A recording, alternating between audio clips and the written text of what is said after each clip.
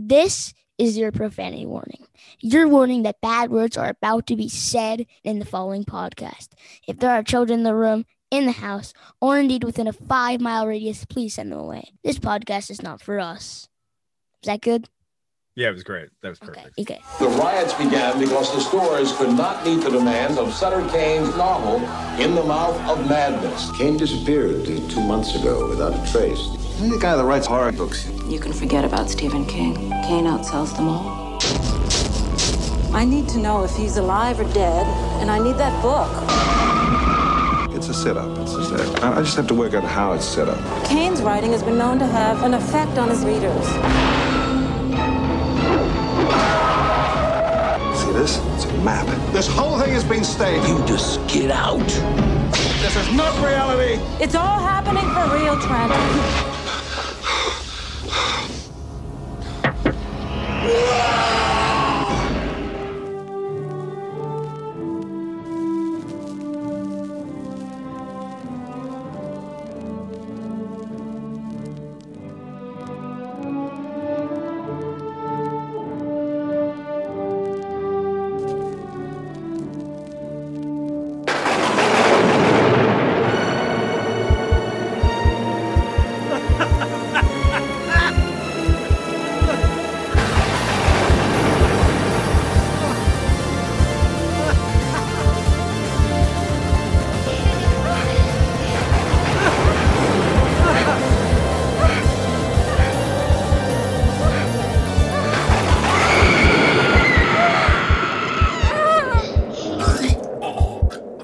Students!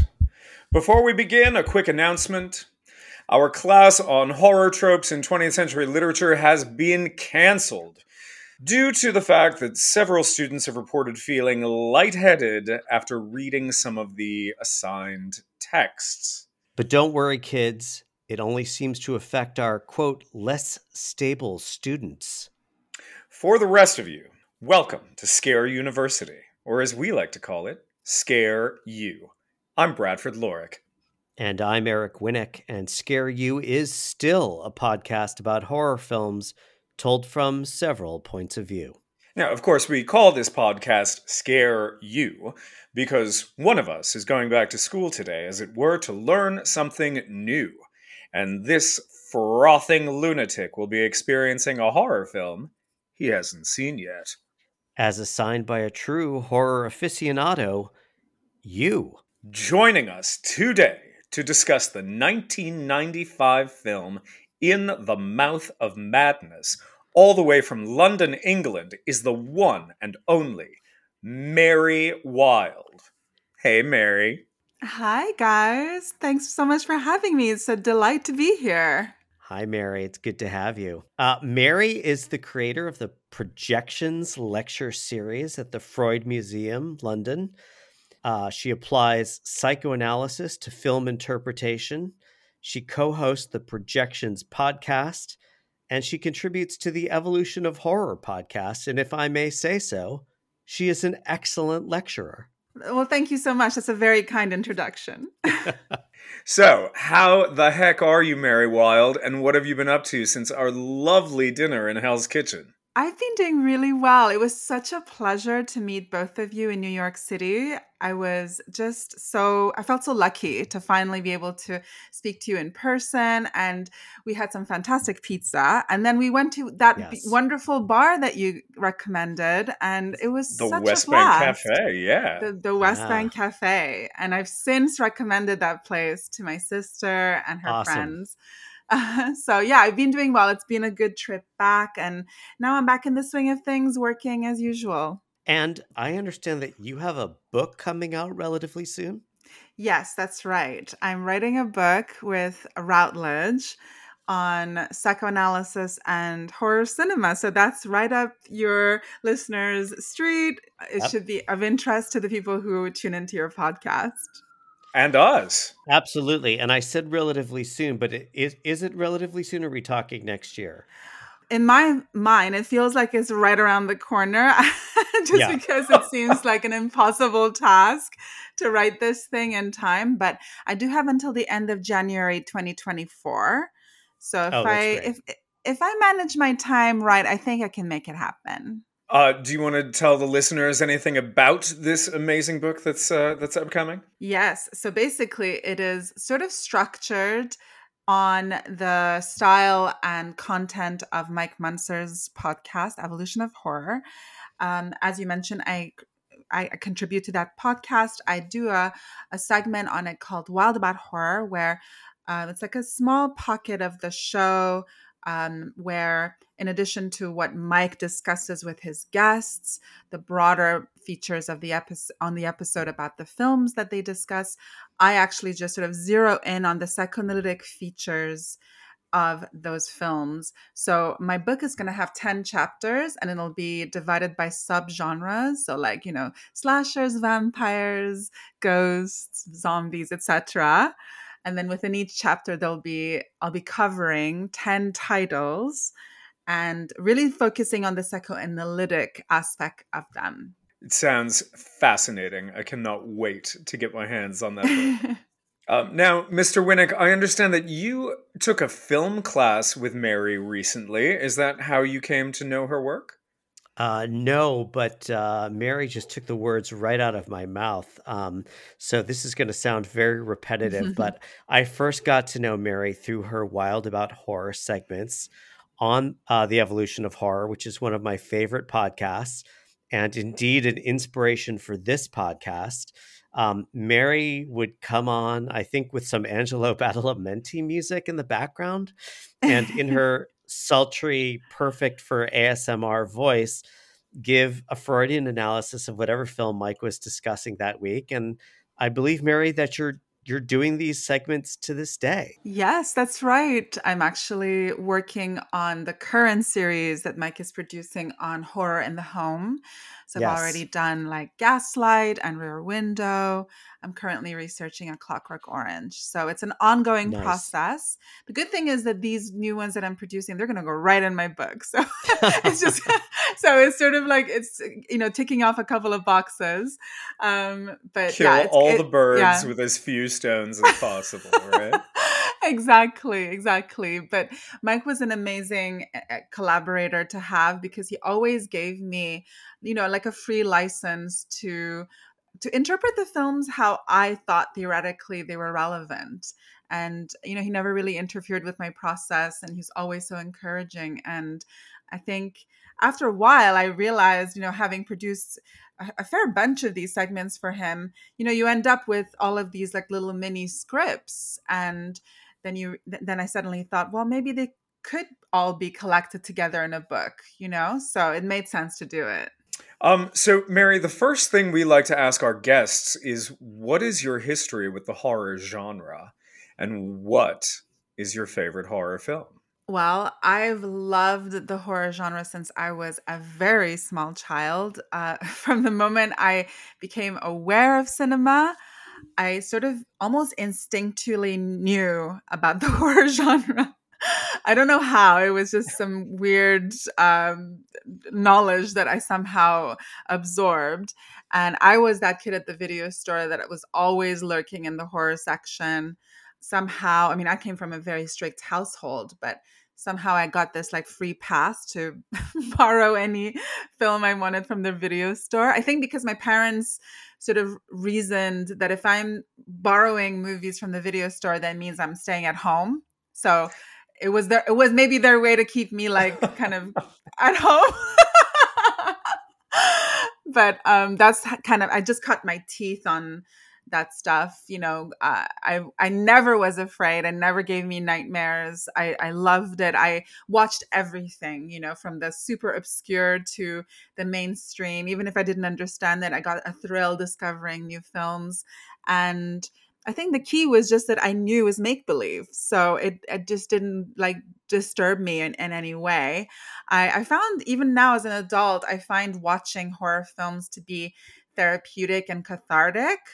Like I've done some EMDR therapy, which is eye movement desensitization and reprocessing therapy. It's a bit of a mouthful, but through that therapy, I learned that the best way to overcome trauma is to fully like confront it and reprocess it. And I really believe that the horror genre is doing that for us. It's sort of like the original EMDR.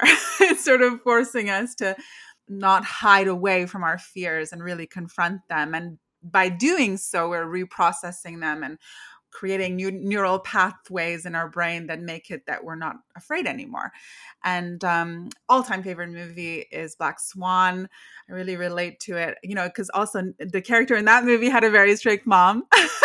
But I also love Rosemary's Baby. I feel like that movie still gives me the heebie-jeebies. It's so scary to me. And also I love Eraserhead. It's one of my faves.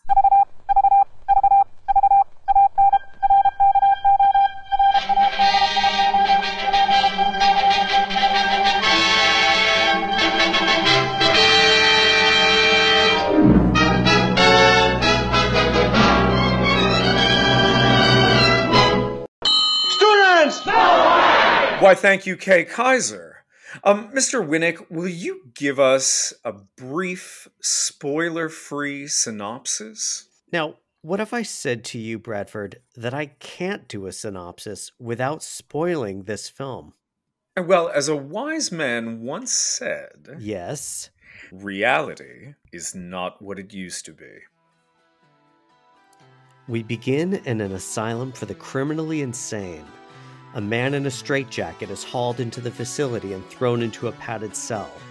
Visited by a psychiatrist, the man begins telling his story while acknowledging that something awful is happening in the outside world. We flash back. Renowned horror writer Sutter Kane has disappeared. Seeking to locate him and collect Kane's new novel, the aptly titled In the Mouth of Madness, the head of Arcane Publishing, Jackson Harglow, hires crack insurance investigator John Trent, a man with a nose for frauds and whose skepticism seemingly knows no bounds. Trent has already run into a spot of trouble. After reading a couple chapters of Kane's latest, Kane's agent becomes an axe-wielding maniac who crashes through the window of a local cafe where Trent is dining. The why, for now, is left unexplained. But as we learn, Kane's novels have a strange, disorienting effect on its, quote, less stable readers. Soon, Trent and Kane's editor, Linda Stiles, head to Hobbs End, New Hampshire, where they infer Kane is living. Trent and Stiles discover a place that seems almost too quaint to be real, and almost immediately, a terrible secret that upends Trent's life as he knows it and has major repercussions for Sutter Kane fans worldwide. And there you have it. Eric, why don't we just tell everyone who made this movie? Yes, okay. This film was directed by one John Carpenter. Maybe you've heard of him. We did cover Carpenter a few episodes ago when we reviewed The Thing with Suzanne Kiley. Carpenter is also known for a little picture we like to call Halloween, as well as The Fog, Escape from New York, Christine, Starman, Prince of Darkness, They Live, and on and on and on. And you might say this film is late-stage Carpenter, given he only directed 5 films after this, concluding with 2010's The Ward. And since we covered Carpenter in our episode on The Thing, I was wondering if we could talk a bit about this phase of his career. Before In the Mouth of Madness, Carpenter directed Memoirs of an Invisible Man, a comedy with Chevy Chase. And right after this film, he stayed with the creepy children thing with Village of the Damned. I'm wondering if either of you would care to share some thoughts about Carpenter at this phase of his career. Mary? Well, I mean, I think that in this particular phase, we're seeing more of a focus in Carpenter on thought experiments and kind of like philosophical predicaments where it's sort of like bending logic and questioning, I guess, the nature of the universe. Am I right in thinking that actually informally In the Mouth of Madness was the third installment in what Carpenter refers to as his so-called Apocalypse trilogy, preceded by The Thing and Prince of Darkness. Yes. And, of course, Prince of Darkness, as Eric said, is sort of in this same period, right? I mean, it's not as late as this. What year is Prince of Darkness? Was that 1987? 87, yeah.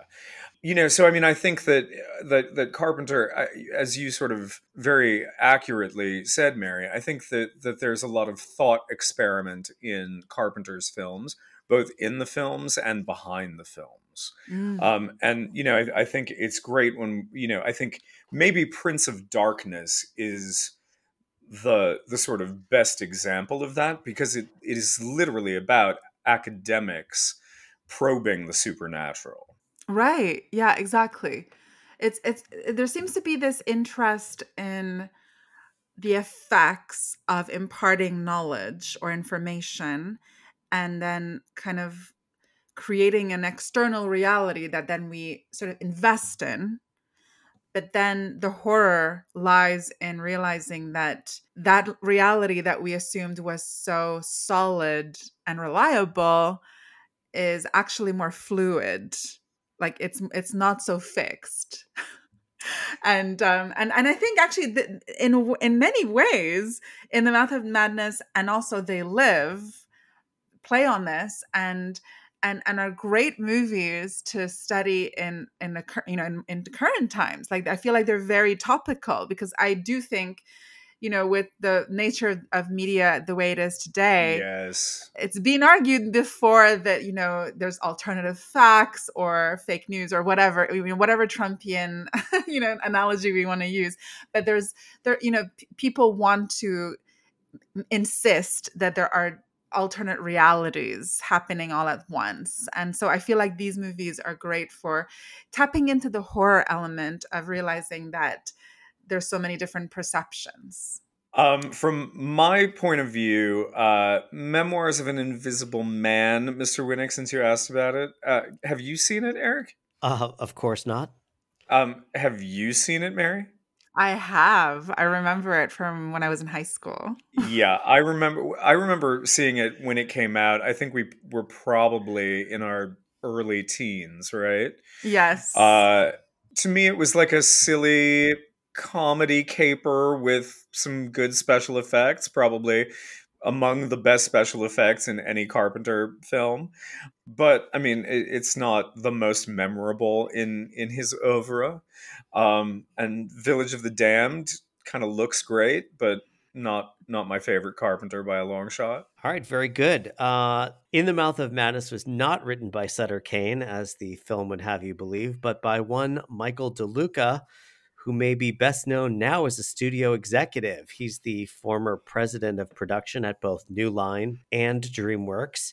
He also served as the chairman of MGM and currently serves as co-chairperson and CEO of Warner Brothers.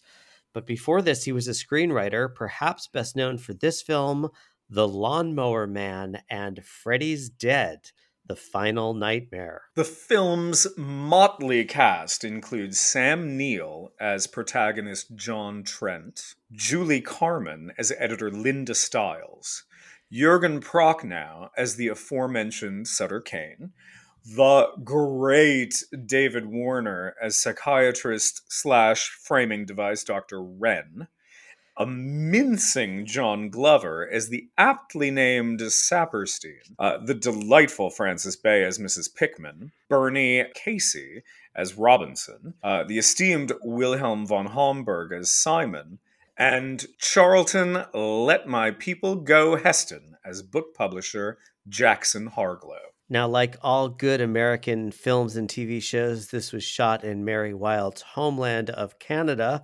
specifically Markham, Ontario, which is where you'll find the real-life Black Church seen in the film. It's actually known as the Cathedral of the Transfiguration. And let me tell you, if I ever come across that place, I will transfigure myself the hell out of there. Now it's time for Math Club and Debate Society, the portion of our show where we talk about numbers, whether they add up, and then we tell you what the critics thought. In the Mouth of Madness was released on February 5th, 1995, featuring a budget of $8 million. It barely made its money back, grossing only $9 million worldwide. Shocking, considering how close it opened to Valentine's Day. Yes. Our boy Roger Ebert was not a fan of this film, mistakenly calling Hobbs' End Hobbs' Corner and claiming the movie does what no horror movie can afford to do, which is to play tennis without a net. Stories like this need rules. It's not enough to send the beleaguered hero on a roller coaster ride through shocking images. One wonders how In the Mouth of Madness might have turned out if the script had contained even a little more wit and ambition. Womp womp, Raj. Womp womp. Destin Howe in the Washington Post was slightly less complimentary, writing, quote, "The American Republic is in peril, as usual, and it's going to take a really bad movie to save it. This is an uninvolving, abysmally scripted horror picture, a bewildering, boring assembly of rock video surreal nightmare sequences with more repetitive episodes than Groundhog Day. I said, with more repetitive episodes than, oh, never mind, just consider yourself warned." Ending on a slightly more complimentary note is the New York Times' Janet Maslin. Yes, that Janet Maslin, who said, In the Mouth of Madness has enough menace and novelty to please fans of Mr. Carpenter's horror films, without the wider interest of an enchanting parable like Starman. Still, this is a film with the temerity to think big, if only for the magnitude of the wickedness it invokes. Nothing less than an evil older than mankind and wider than the known universe must be reckoned with before this cautionary tale is over. And now's our opportunity to Ask the Professor, the weekly segment in which we get to ask questions of he who assigned the film, which in this case, and every case, is me. But before we get started, I just want to confirm, Mary, unlike Eric, you had, in fact, seen this film before. Yes, I had. Okay, great. So now please inform us and our listening audience, Professor, why you chose this film for the Scare You curriculum. I chose this film because I think it's a pretty straightforward story, minus its obviously strange underpinnings, for a film whose aim is to destabilize its protagonist and, by extension, its audience. I think it's a creepy, underrated gem of a horror movie. And those always tend to be my favorites, especially with filmmakers like John Carpenter. I've always loved In the Mouth of Madness. I've always loved Prince of Darkness. And I also think that it has a place in the through line of our Scare You syllabus. Both in films like The Thing, in which Carpenter first starts to address ideas of cosmic Lovecraftian horror, even though they're differently expressed in the Mouth of Madness, and also in films like I, Madman and Scary Stories to Tell in the Dark, in which the monsters that populate works of fiction and literature step off the page and into reality, or something like reality.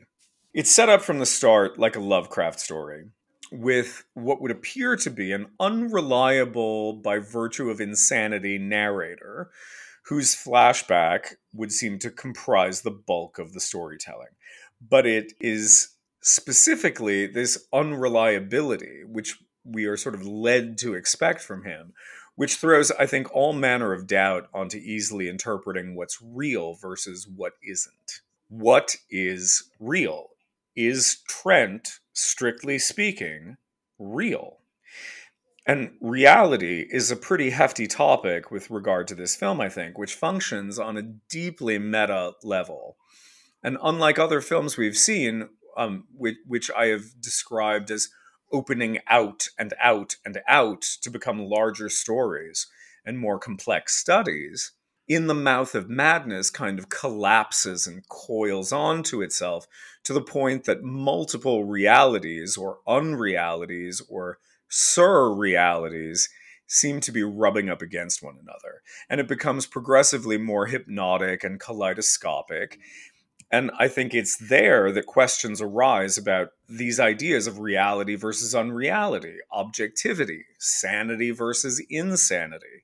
And frankly, whose perspective is coloring our perception of the world of the story? And I think even before we get plunged into the strange little town of Hobbs End, which I think is peopled with unusual character actors turning in fantastic performances. We did not yet mention a young, nubile, young Hayden Christensen as the paperboy. I think the cast is objectively great. You know, Sam Neill was fresh from Jurassic Park when this thing was made. John Glover, by the way, Eric, his character, Dr. Saperstein, that is the name of Mia Farrow's obstetrician in Rosemary's Baby. That's right. And it has Charlton Heston, and we love David Warner. And of course, Jurgen Prochnow is Sutter Kane. And I think Kane, as much as he's inspired by Stephen King and the sort of fictional New England locations in which the King characters get to play, he almost makes me think of the character of Claire Zakanassian in Dürrenmatt's The Visit, in a very specific sense.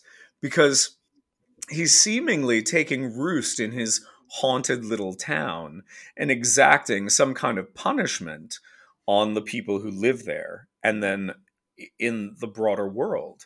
And it makes me wonder if Kane is causality or channel for something coming from a deep, dark place. And I also really appreciate its use of liminal spaces, both internal and external. I think when Trent and Styles are driving at night and they're in that sort of, they're enveloped in that black void. When they encounter the boy riding the bike, it's in a pure black vacuum. And this is something that we've seen in the work of William Castle. This is something we've seen in films like Insidious. And I think there's something to be said for some of the narratives taking place in a psychologically liminal space. And I'm not going to say much about that because Mary is the analytic expert. But I also think that the concept of time and the events that transpire in this narrative would kind of seem to defy our logical understanding of the linearity of time and the concepts of past and present and future. And I think whatever happens to Trent in this story, which of course begins by his just simply brushing up against Sutter Kane's world, we have to understand that he's either fabricating the bulk of the story that he's relating or the things that he's experiencing in objective reality are also being experienced by Styles. But at the end of the day, it's like, is it real? Is it a folie à deux? I don't know. I mean, that's really well put. And there's so much richness to what you've just said. I mean, I wonder whether the making of In the Mouth of Madness might have also been influenced by so much kind of like reactionary rhetoric in the culture, probably in those years, in the 80s, where, I mean, this is something that keeps coming back. It's a sort of a cyclical thing in the culture, but you do sometimes hear about, I guess, warnings that certain works of art can influence people in a negative way, that watching violent movies causes spectators to commit violence, satanic panic kind of thinking, that somehow the artifact of culture is able to, I don't know, like sow the seed of derangement in the consumer. And I can't help but see this, in this film. Maybe on some level, this film is also functioning as actually quite a complex response to that accusation, I mean, I'm of the belief that a good work of art, if it is effective in what it sets out to do, will actually create some type of madness in the consumer. Not a madness that is then debilitating and then causes harm, but rather suspension of disbelief, that we enter and are fully immersed in the world created by the artist, in this case, the author of these books, Sutter Kane. My view is that Carpenter is engaging with suspension of disbelief almost like a little bit tongue-in-cheek, because he's sort of creating the worst case scenario that the masses are reading this guy's book and they're all going nuts, and everything is turning into chaos in society, that somehow this book has some sort of like harmful effect on society.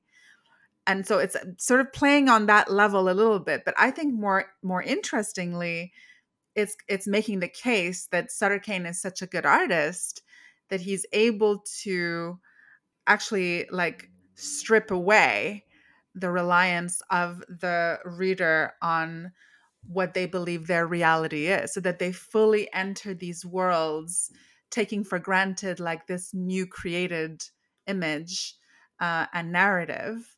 And they are in suspension of disbelief, and that this suspension of disbelief is actually like an ideal condition that the artist would want to pass on, like as some kind of magic, that we are just for the duration of the time that we're engaging with that work of art, that we are kind of mad. We're sort of delusional. We think we're in that world. We're really not.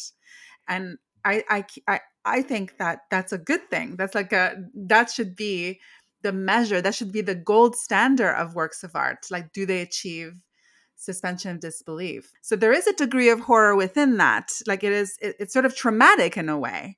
But I think that John Carpenter is able to show the trauma and the frightening aspect, but also convey and sell to us like the beauty of it as well. That it is sort of enchanting.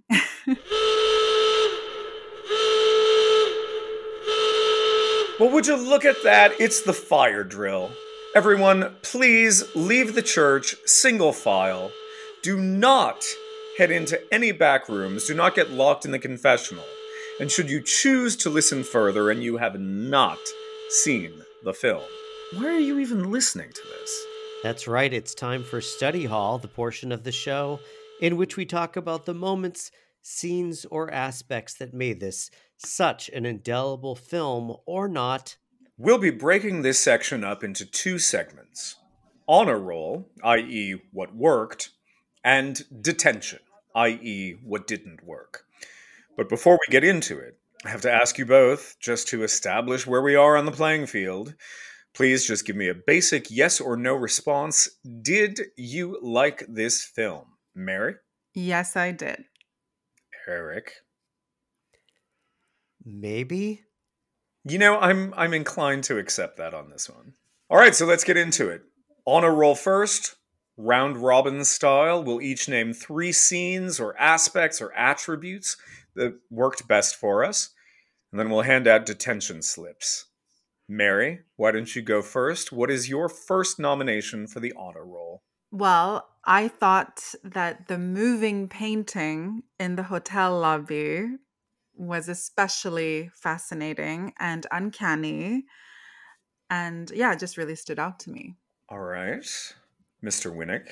That's a great one.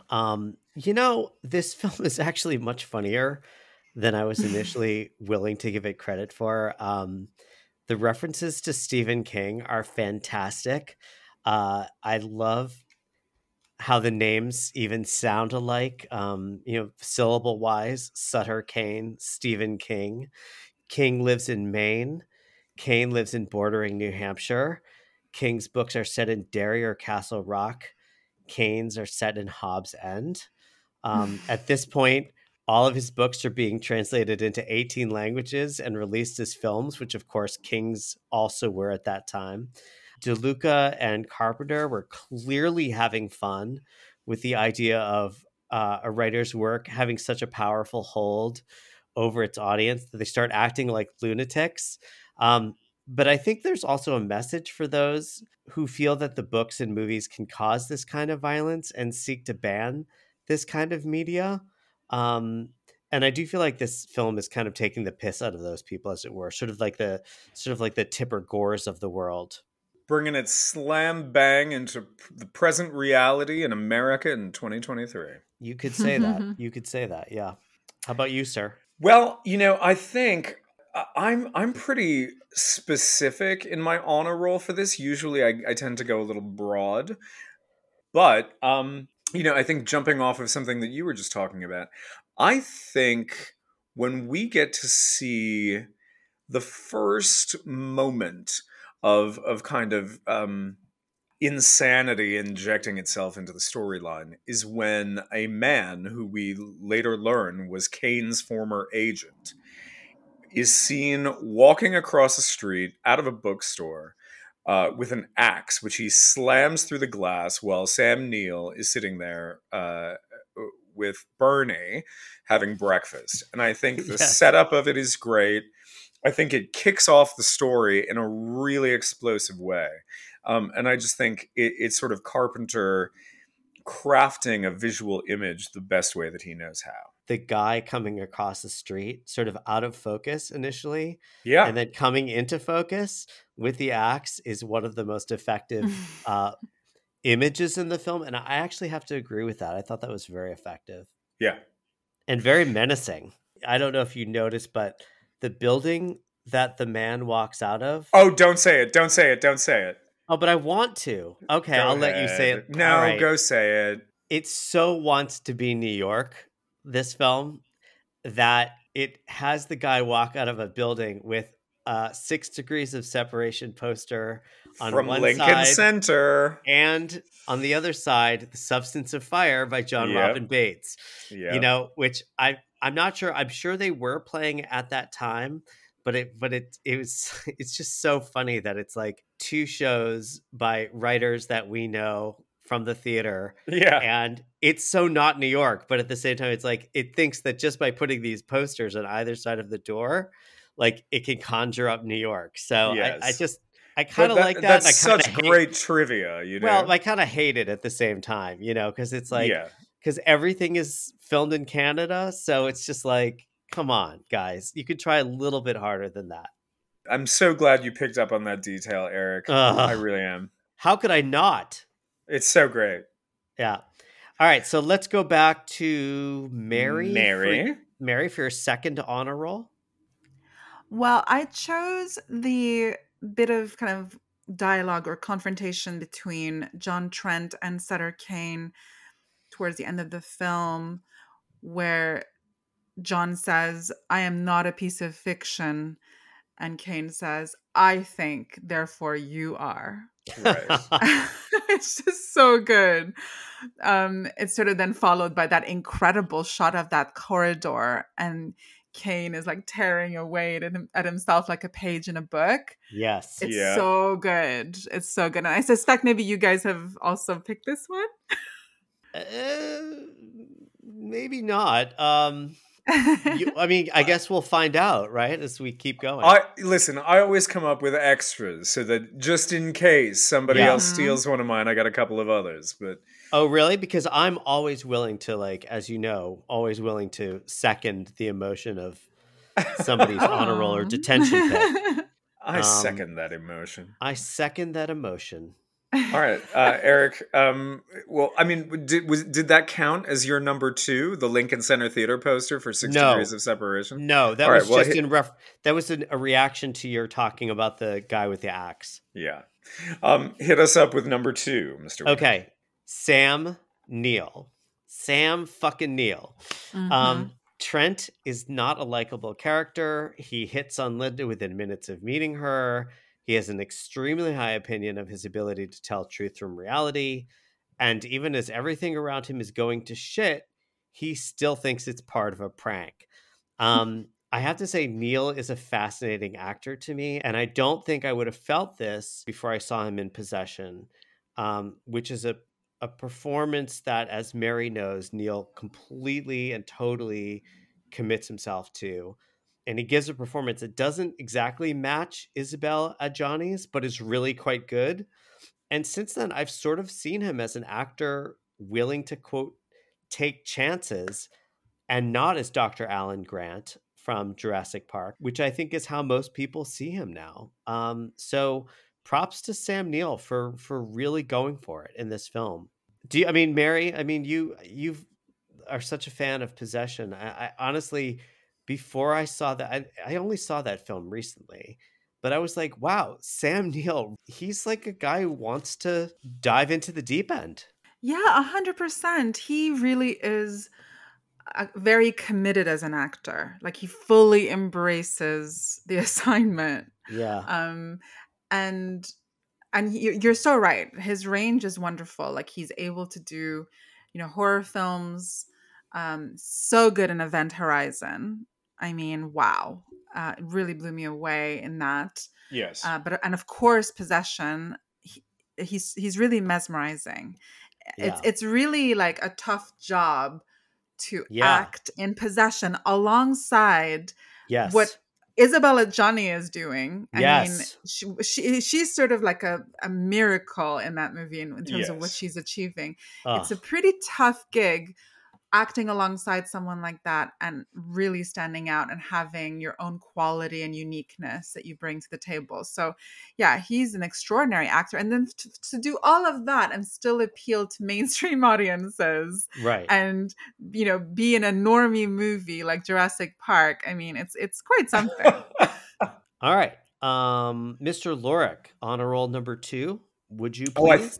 I think it has to be just seeing the scene in which Trent and Mrs. Pickman are interacting at the reception desk at the inn until we pan down to see that her naked husband is cuffed to her ankle behind the counter.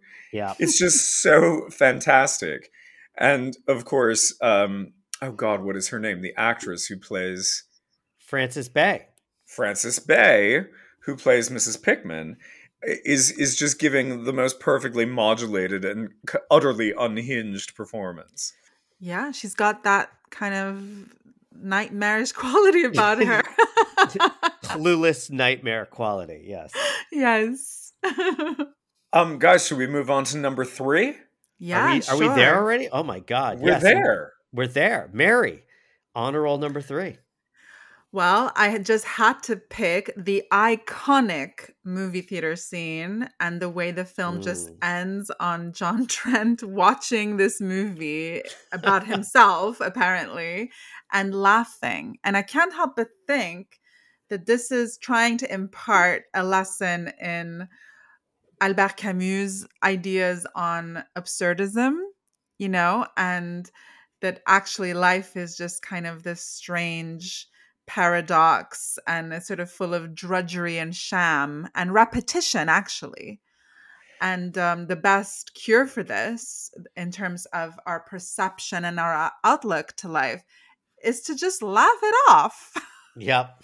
Eric, do you have a third honor roll mention? Now look, guys, I'm not a Lovecraft scholar, but I have seen enough films in the last few years to actually pick up on some of the references here. So, tease them out for us, Win. I'm going to try. I mean, listen, I'm only going to scratch the surface here, but so here's what I picked up. The title, first of all, of this film is a nod to Lovecraft's At the Mountains of Madness. Yes. The Pickman Hotel seems to be named for Pickman's model. Pickman's model, Lovecraft's 1927 story, which was also dramatized in Cabinet of Curiosities, the Del Toro anthology on Netflix. The Hobbs End horror feels like it could be inspired by the Dunwich horror, again, syllables. The passage that Styles reads from In the Mouth of Madness towards the end stared into the illimitable gulf of the unknown, the Stygian world yawning blackly beyond. Feels like it could have been, torn from the pages of a Lovecraft novel. Lifted directly, yes. Yeah. And there are certainly a lot of many tentacled creatures in this. So as homage, I think this film acquits itself pretty well. And I mean, you can see aesthetically, functionally, a strong tie, I think, to the look and feel of the creatures in The Thing. Yes. In fact, one scene in particular when she's in the bathroom and Styles, yeah. Styles is in and there's some tentacles that come under the door. It feels very much like something from the defibrillator scene. Yeah. Yeah. I mean, as I watch it, I find myself wondering and sometimes sort of aloud to myself, did Carpenter just say to his team, well, this is how we did it on The Thing. Do that again. Just do it again. Yes, exactly. But I do think also seeing Mrs. Pickman in silhouette with sort of big slimy tentacles erupting out of her is also great. Oh, yeah. And she's still handcuffed to something. I didn't know if that was like her husband had morphed into this thing or what, but that definitely felt like very Lovecraftian. Mr. Lorick, honor roll number 3. How about it? It's a small thing, and I don't know that it was sufficiently sort of earned, but I appreciate watching Trent make the connection between or among the covers of Sutter Kane's paperbacks. And when he tears them apart and makes that sort of extra special interactive map. Yes.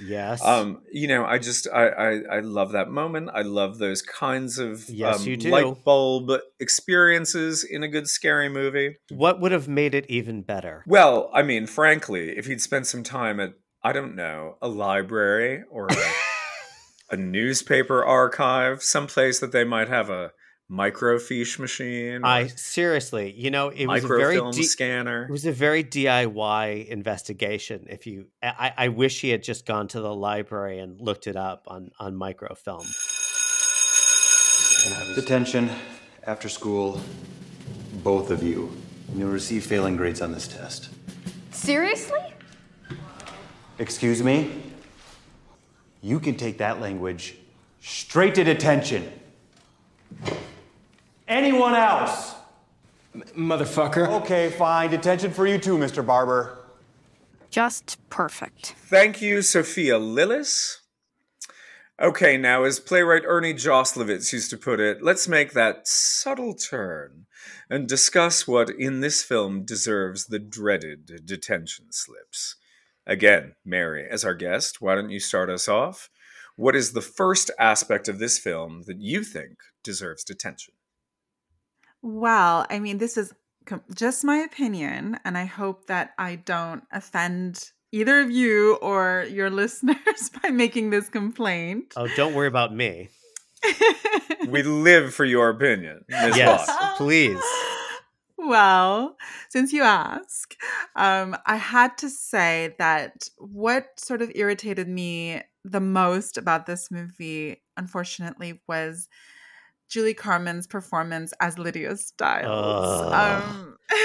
I mean, the performance is passable, arguably, when she simply appears on the screen because she's very cinegenic and she's got great hair. Love the makeup, the costume's great, but the line delivery is pretty bad.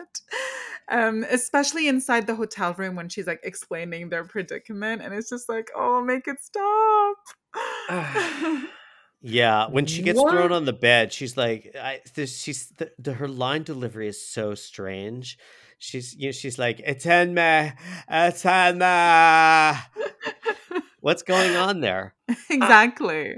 I mean, I just find myself watching her and wondering to myself, is she supposed to be a new Adrienne Barbeau?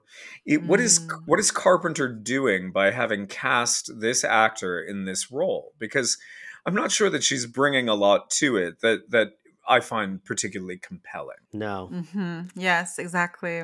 I was just going to say, I almost put Julie Carmen in my detention slips, but as I only have 3, I decided to let someone else do it.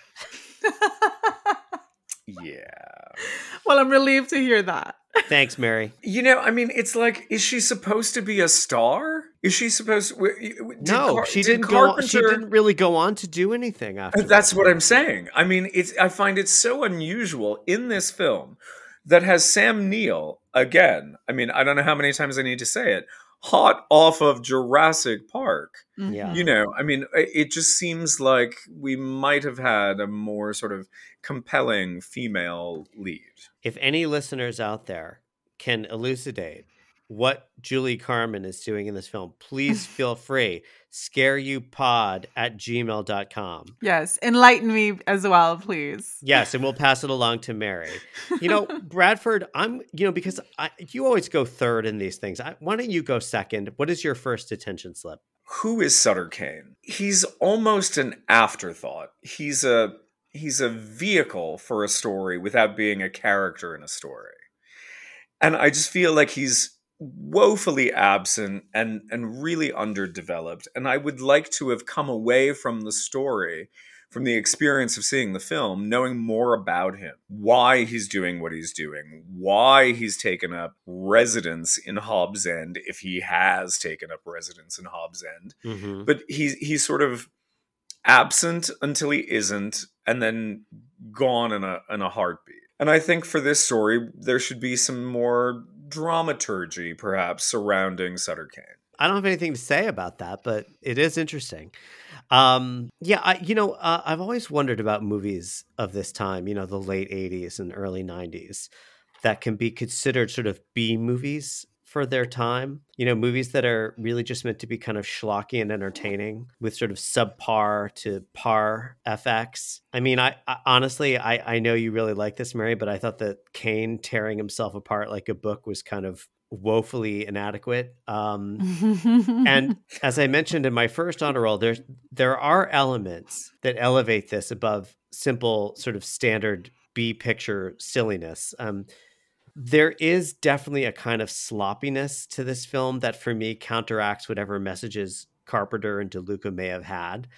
I mean, it's not enough for the film to be about a book that drives people crazy. It becomes this kind of genre mashup that throws in sort of Lovecraftian monsters, freaky kids attacking Dobermans or Rottweilers, I don't know which, and even zombies. So I'm giving a detention slip to the sort of kitchen sink aspect of the writing and filmmaking here. All right, Mary, moving back to you. Well, I mean, it's like a small gripe, but I felt that it stood out as something that annoyed me. Quite early on in the movie, there's like this dream sequence when we see like John Trent initially engaging with the books of Sutter Kane.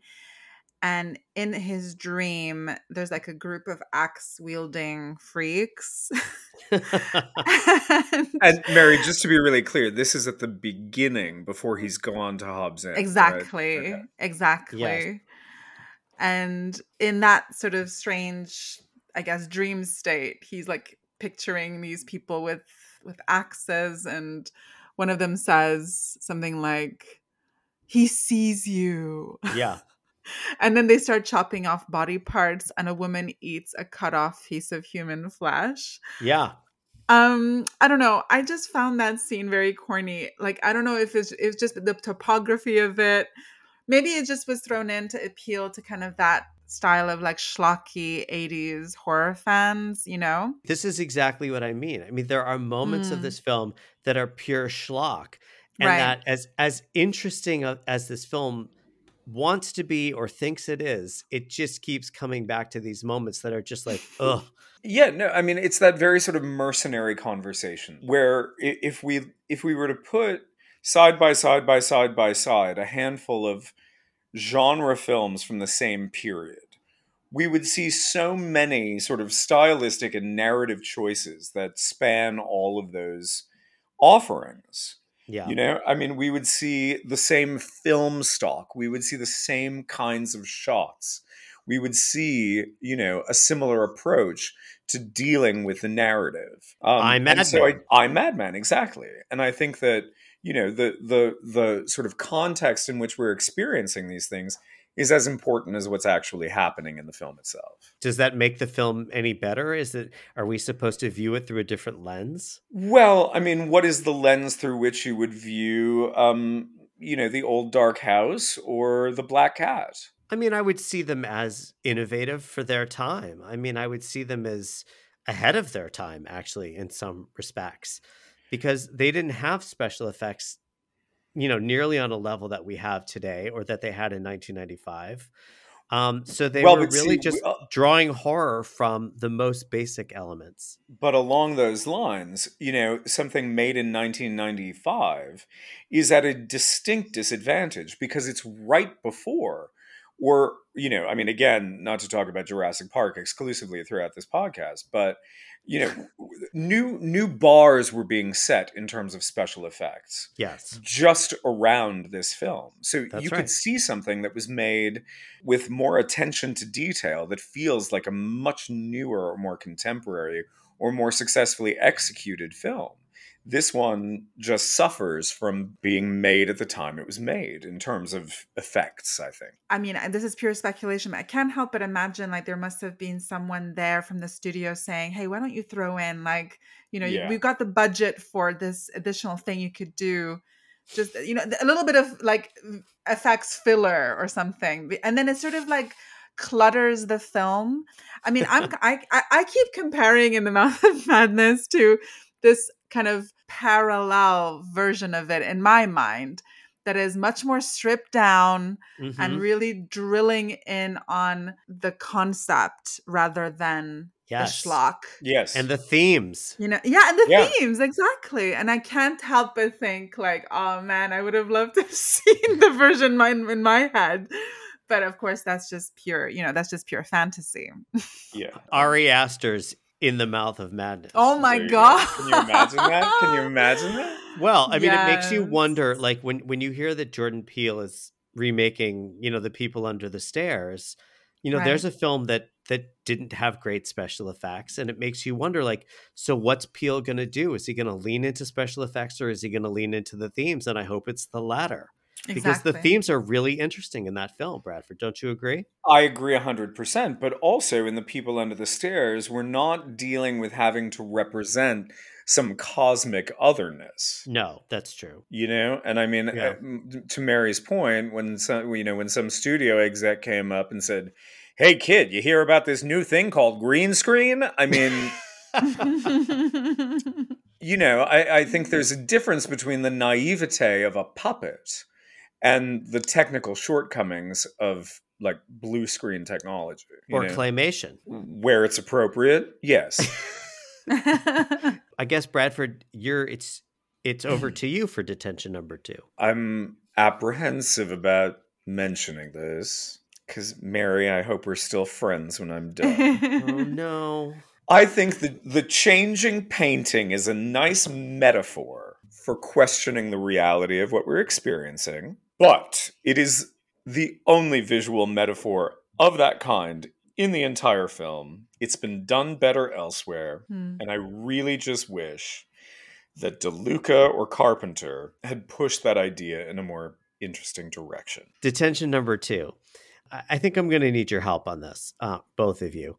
So the timeline is a little bit confusing to me. I think I get it, but I'm not sure.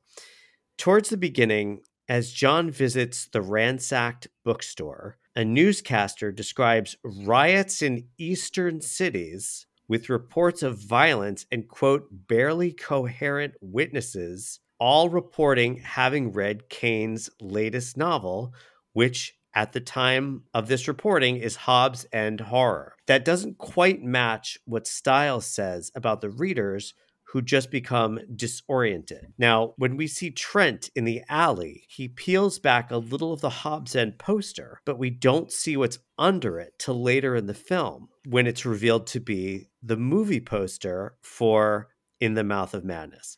So here's my question. Are we meant to understand later that Hobbs End Horror is not real, and the book they have in fact been reading is In the Mouth of Madness, which is revealed later in the film to have already been released? Please set me straight on this.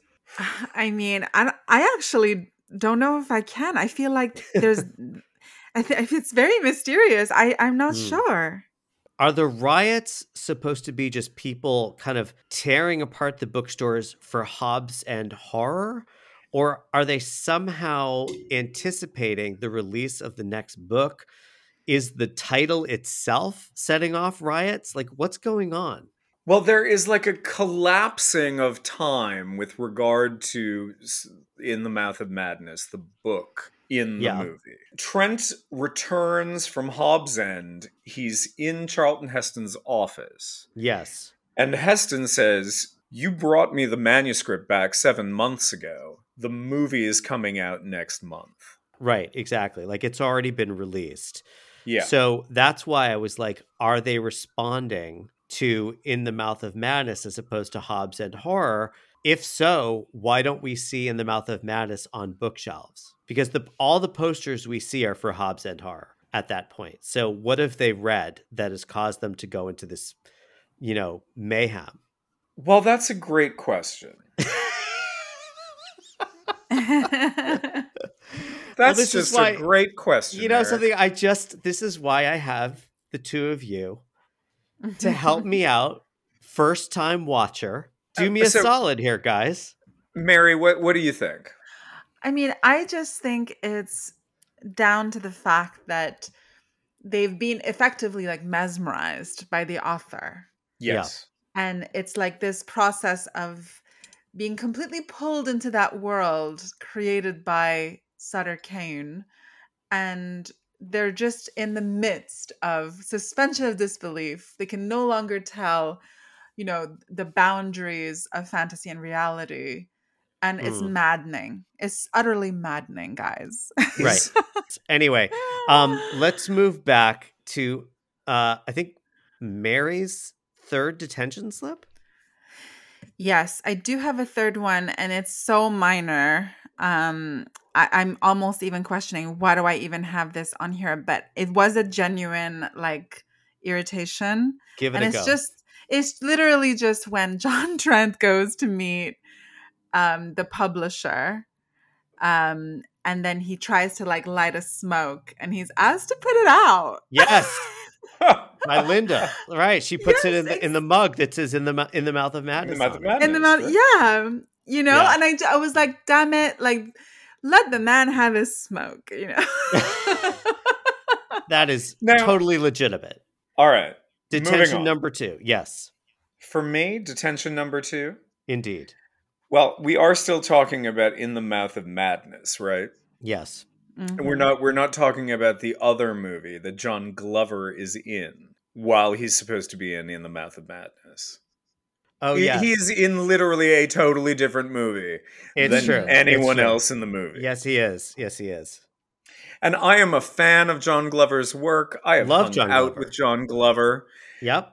But he's not in the same movie as the rest of the cast. No. So that is just a niggling little detail for detention, but it bugs me. All right. So to bring us home, here is my third detention slip. And again, another question for the two of you. Who is the bike rider that they keep coming across when driving in and out of town?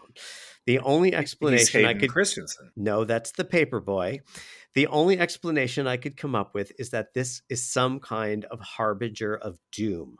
Now, I don't quite get how he's connected to the main plot, other than the fact that he's kind of this indestructible force who keeps coming back. And the playing cards in the spokes of the wheels, what is that about? Now, I wouldn't even ask about this character, except that he is pretty prominently placed in the film, both at the beginning and the end. So what's going on? Who is the bike rider, and what's that all about? Eric, harbingers have a critical role in the horror genre. I agree, but what is that all this character is? I mean, and that's a good way of putting it, because I was also thinking of him as really bookending that sequence where they're sort of immersed in the book. Yeah. With the only difference being is that when in this sort of latter part, when we see him on the road, Linda Stiles is riding with him on the bike. Am I right in thinking that? Yes. Yes. I mean, they encounter the bike rider, and then after she does her jangly man, you know, the thing bit, then she does ride off with him on the bike. Yeah. Right. Which I have to think, going off what you just said, Eric, I like how you're sort of suggesting that he's demarcating almost the kind of the topography of where that madness is really taking place. Right. And the fact that the editor then rides along with the guy on the bike makes me think that maybe it's like an analogy for the fact that like the reader can engage and disengage with the sort of immersive aspect of the art. But the editor has to stay back there a bit longer. I also want to point out that the guy on the bike looked a little bit like Doc Brown, but yes, he did. I think the guy on the bike actually looks a lot like John Carpenter. Yes. I think the bike rider, and I always understood that the paperboy was the boy on the bike that they encounter earlier, who turns into John Carpenter. But I think, much like the painting, that character is kind of a visual representation of what is happening with regard to time and space and these concepts of past and present and future collapsing on themselves. Because we have to understand that we watched a boy riding toward Hobbs End, and then moments later we're watching a boy with John Carpenter's head and face riding away from Hobbs End and can never sort of escape. I think he says, "They won't let me go," or something like that. Ah, okay. And so, I mean, it makes me wonder, okay, well, what in Hobbs End, or what in the experience of getting to or coming from Hobbs End turns a child into an elderly man? And I think that starts to tease out what we're going to experience once Trent and Styles actually get there. All right. Before we bring it on home with our superlatives, let's take a quick break for recess. Get some air into our lungs, run around a little bit, maybe have a snack or two. Mary, growing up in the snowy white north, did you have a favorite school time snack? I mean, my favorite ever was Kit Kats. Oh. I love a Kit Kat. All right, so let's take that break and come back for the superlatives.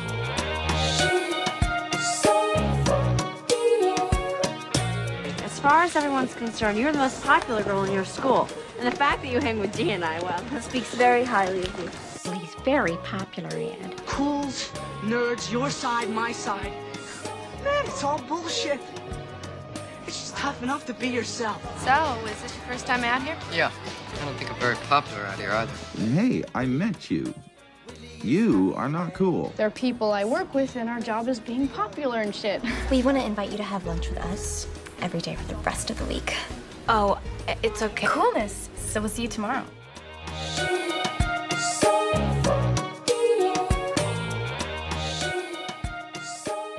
It is time now to hand out our superlatives, those annoying popularity awards in every high school yearbook, like best looking, best dressed, and most likely to succeed. Only with us, it's things like character that most deserve to die. So to start us off, let's do our first award, the Gaspar Noé Award for Most Disturbing Scene, named for, of course, Gaspar Noé, director of such films as Irreversible, Love 3D, Lux Eterna, Enter the Void, Climax, and Vortex. So this is the most disturbing scene. I'm going to ask Bradford to start us off with this. Well, it could be when Styles and Trent are approaching Hobbs End and they see the boy pedaling away from the direction they'd just seen him biking. And then suddenly he has the head of an elderly man, who is John Carpenter. But I think actually the most disturbing scene is watching Styles eat a full set of car keys and then get punched in the face by Trent. Oh, yeah. Oh. It's so not cool on so many levels. It's very disturbing. Oh, I could not tell what was going on. I didn't know if he was just reaching down her throat or what, Yeah, or if she first- actually no, but did she swallow them or did she just Yes. put them? Okay, because I didn't get. Okay, I don't know. All right. She makes a meal out of the car keys, much like Brad Dourif often makes a meal out of a character. That's true. And we'll get to that. We'll get to that in a minute. Mary, what do you have for the Gaspar Noé Award? Well, I mean, my pick is when Linda Stiles appears from behind the car door and says, Kane has a job for you. And her body contorts all Oh, yeah. twisted and bent out of shape. And she crab walks towards John Trent. I mean, actually, that kind of thing we even see practically in Climax, where people are like contorting and the dancers look really Yes. weird. Like they're doing some weird shapes with their bodies, very uncanny. And it freaked me out. When I first saw this movie, that scene really scared me, and I found it very disturbing. So Yeah, it's a little bit Reagan McNeil. It's a little Yes. bit the jangly man from Scary Jangly Stories Man. to Tell in the Dark. Yes, Mhm. yes. It is very Um, disturbing.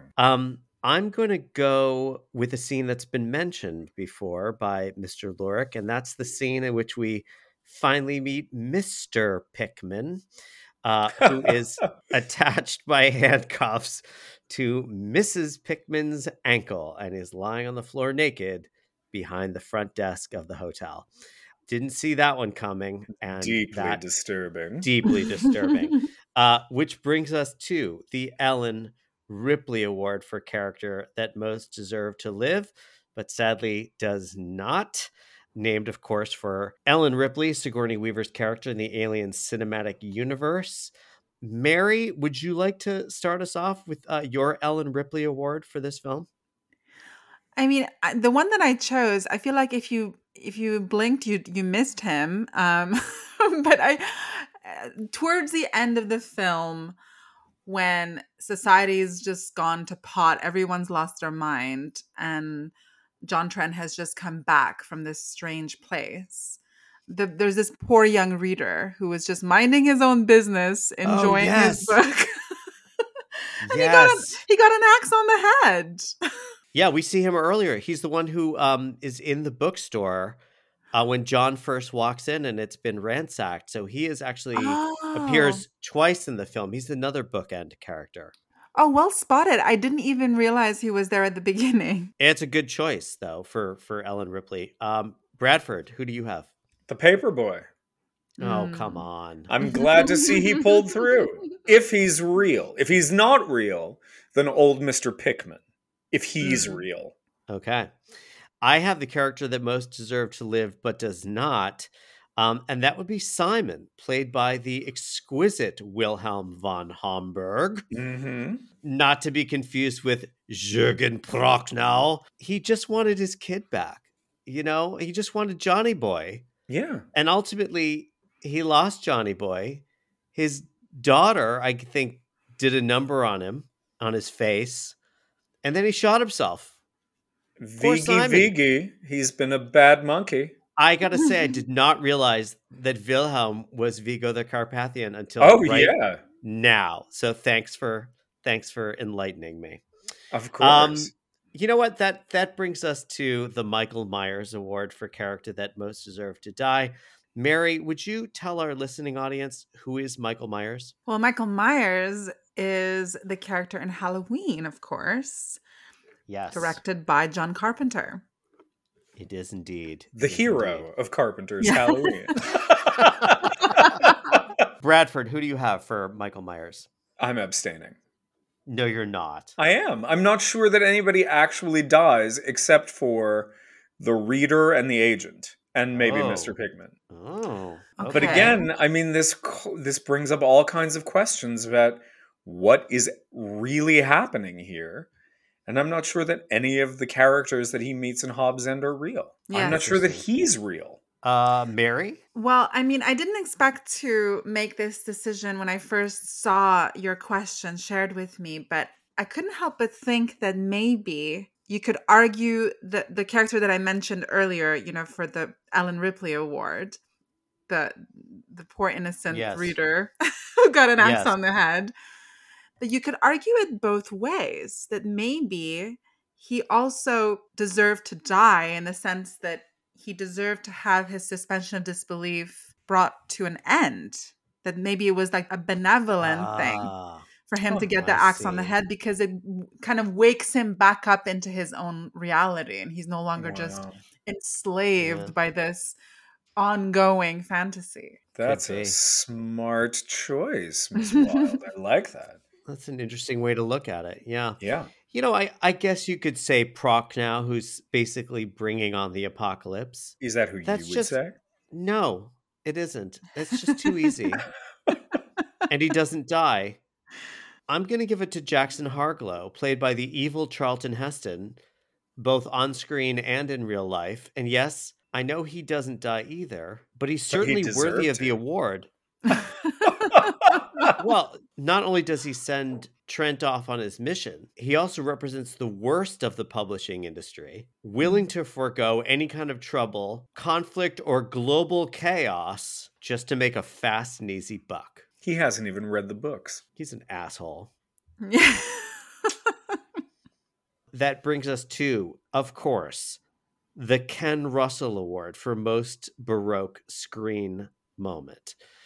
We come to this award every week, and I just get a little frisson of excitement because I love talking about Ken Russell, who everybody will recall as the contestant on Big Brother, who is, am I correct on this, Bradford? Yes. Big Brother UK, deeply racist that he was voted out of the house on the first day, I think. And known for nothing else. I mean, he did make some movies. A few flicks, you might say. A few easy, naturalistic films. He dabbled. Like Lair of the White Worm, Salome's Last Dance. Whore, take the money, whore. The money. Yeah. You know what? I choose to remember Ken for such early subtle films as Tommy and Lisztomania, The Music Lovers, Devils, and The Devils. Oh, The Devils, a film that Mary Wilde loves. Oh yes, I do. Loves that film, and in fact, because it's the Ken Russell Award, I would like Mary Wilde to go first. Thank you for the honor of letting me go first. I am choosing to award this wonderful Ken Russell Award for Most Baroque Screen Moment to the location of the small town. There's almost like a folk horror element to it, with shots of children running in slow motion, a bloodied axe, and this strange Byzantine church. Yes.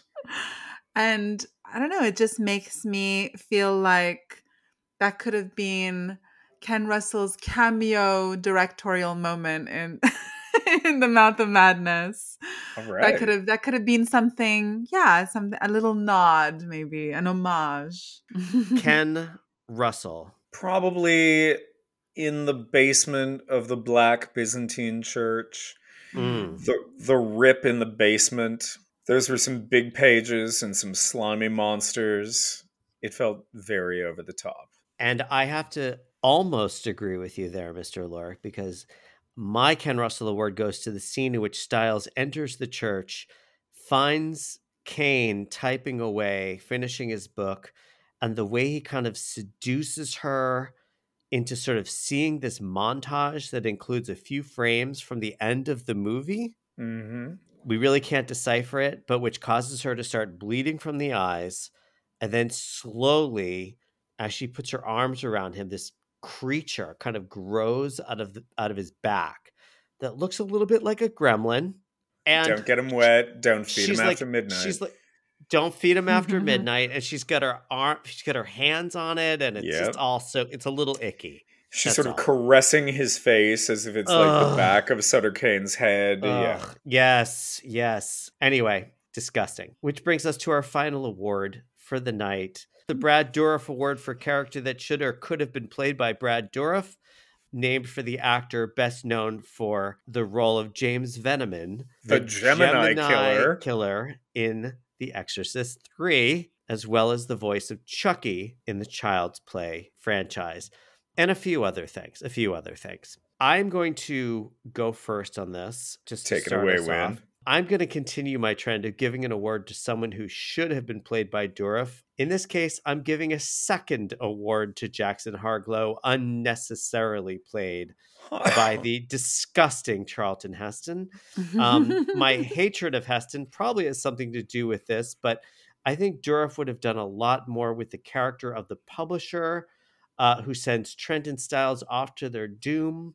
If I had my way, I would have had good old Brad Dourif pry the role of Jackson Harglow from Charlton Heston's cold, dead hands. Oh, chef's kiss. Well done. Well Thank done, you. Mr. Winnick. Mary, who do you have for the Brad Dourif Award? You're tough act to follow, Eric. But I gotta say, I did think, watching this movie, that the creepy bicycle man on the night road, I think Brad Dourif would have brought more charisma, more je ne sais quoi. More intrigue to this character, which actually, truthfully, I wish had been developed more as well. Mm-hmm. To which I say, Great Scott! Okay. Bradford Lurick, take us home. Well, I don't know if it's je ne sais quoi or just je ne sais pas, but I think our man Brad would have done a bang-up job with Sutter Kane. I think it's exactly the kind of role that he would have sunk his teeth into. And, you know, maybe an actor like Brad Dourif would have given us a little bit more development of Sutter Kane. Mm-hmm. But I also think that Dourif would have been great as the old New Yorker sitting next to Trent on the bus, talking about how bodies were piled up 3 high on the Bowery in the Great Depression. Yeah. I mean, come on. That would have been great. Just a little tiny... a soupçon of Dourif. Definitely. Very good, sir. Very good. Thank you. All right. Well, and with that, we have arrived at our final segment of the night, the final exam. And this is the part where we give our final letter grade for the semester based on everything we've heard and seen about In the Mouth of Madness. Mary, would you like to go first? Well, I would have to give this film a B+. It has a lot of remarkable features. It's very thought-provoking and it lingers on the mind, but there are just some things about it that actually stand in the way of its greatness and end up being setbacks and prevent it from being like an utter masterpiece. And again, purely subjective. It's just competing with the version of this movie that's in my mind only. And for that reason, I have to give it a B+. All right. Mr. Winnick? Interesting. I would have said exactly the same thing as Mary. And given it a D-. Interesting film. Some setbacks competing with the version in my mind. But I'm giving it a C+. Ooh. Okay. All right. Bradford, what is your final letter grade for In the Mouth of Madness? I am side by side with Mary Wild. It is a B+, and it is for all of those same reasons that Mary has kind of just enumerated that I'm right there with her. You know, there are problematic aspects to the filmmaking that impede on a really daring, fun concept. I do wish we could chat longer, but I'm having an old friend for dinner. Bye.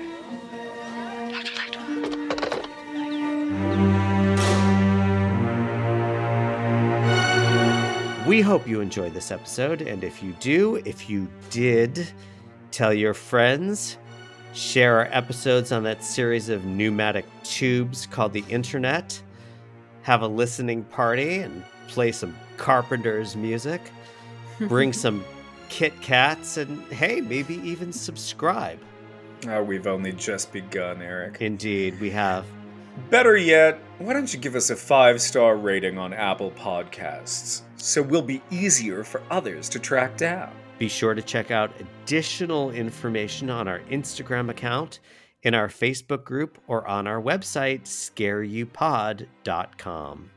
thanks again to our very special guest who is not even a little bit intimidating in real life. Not at all. Mary Wild. Mary, if people want to find you and your work online, where can they do so? Well, you can follow me at PsychStar. That's PSYCSTAR on Twitter and Instagram. And I also produce exclusive content on Patreon. And you can find me on patreon.com/Mary Wild. Meanwhile, you can find me on Letterboxd and Instagram under the moniker EA Winnick. And you can find me at bradfordlorig.com. Our announcements were by Kay Kaiser, Sir Anthony Hopkins, Wyatt Olaf, and Sophia Lillis. Our theme music is by Edward Elgar and Sir Cubworth. Scare You is a production of Yarn AudioWorks. Thanks for joining us, everybody. We will see you soon in the tiny, deserted New Hampshire town that we like to call... Scare You.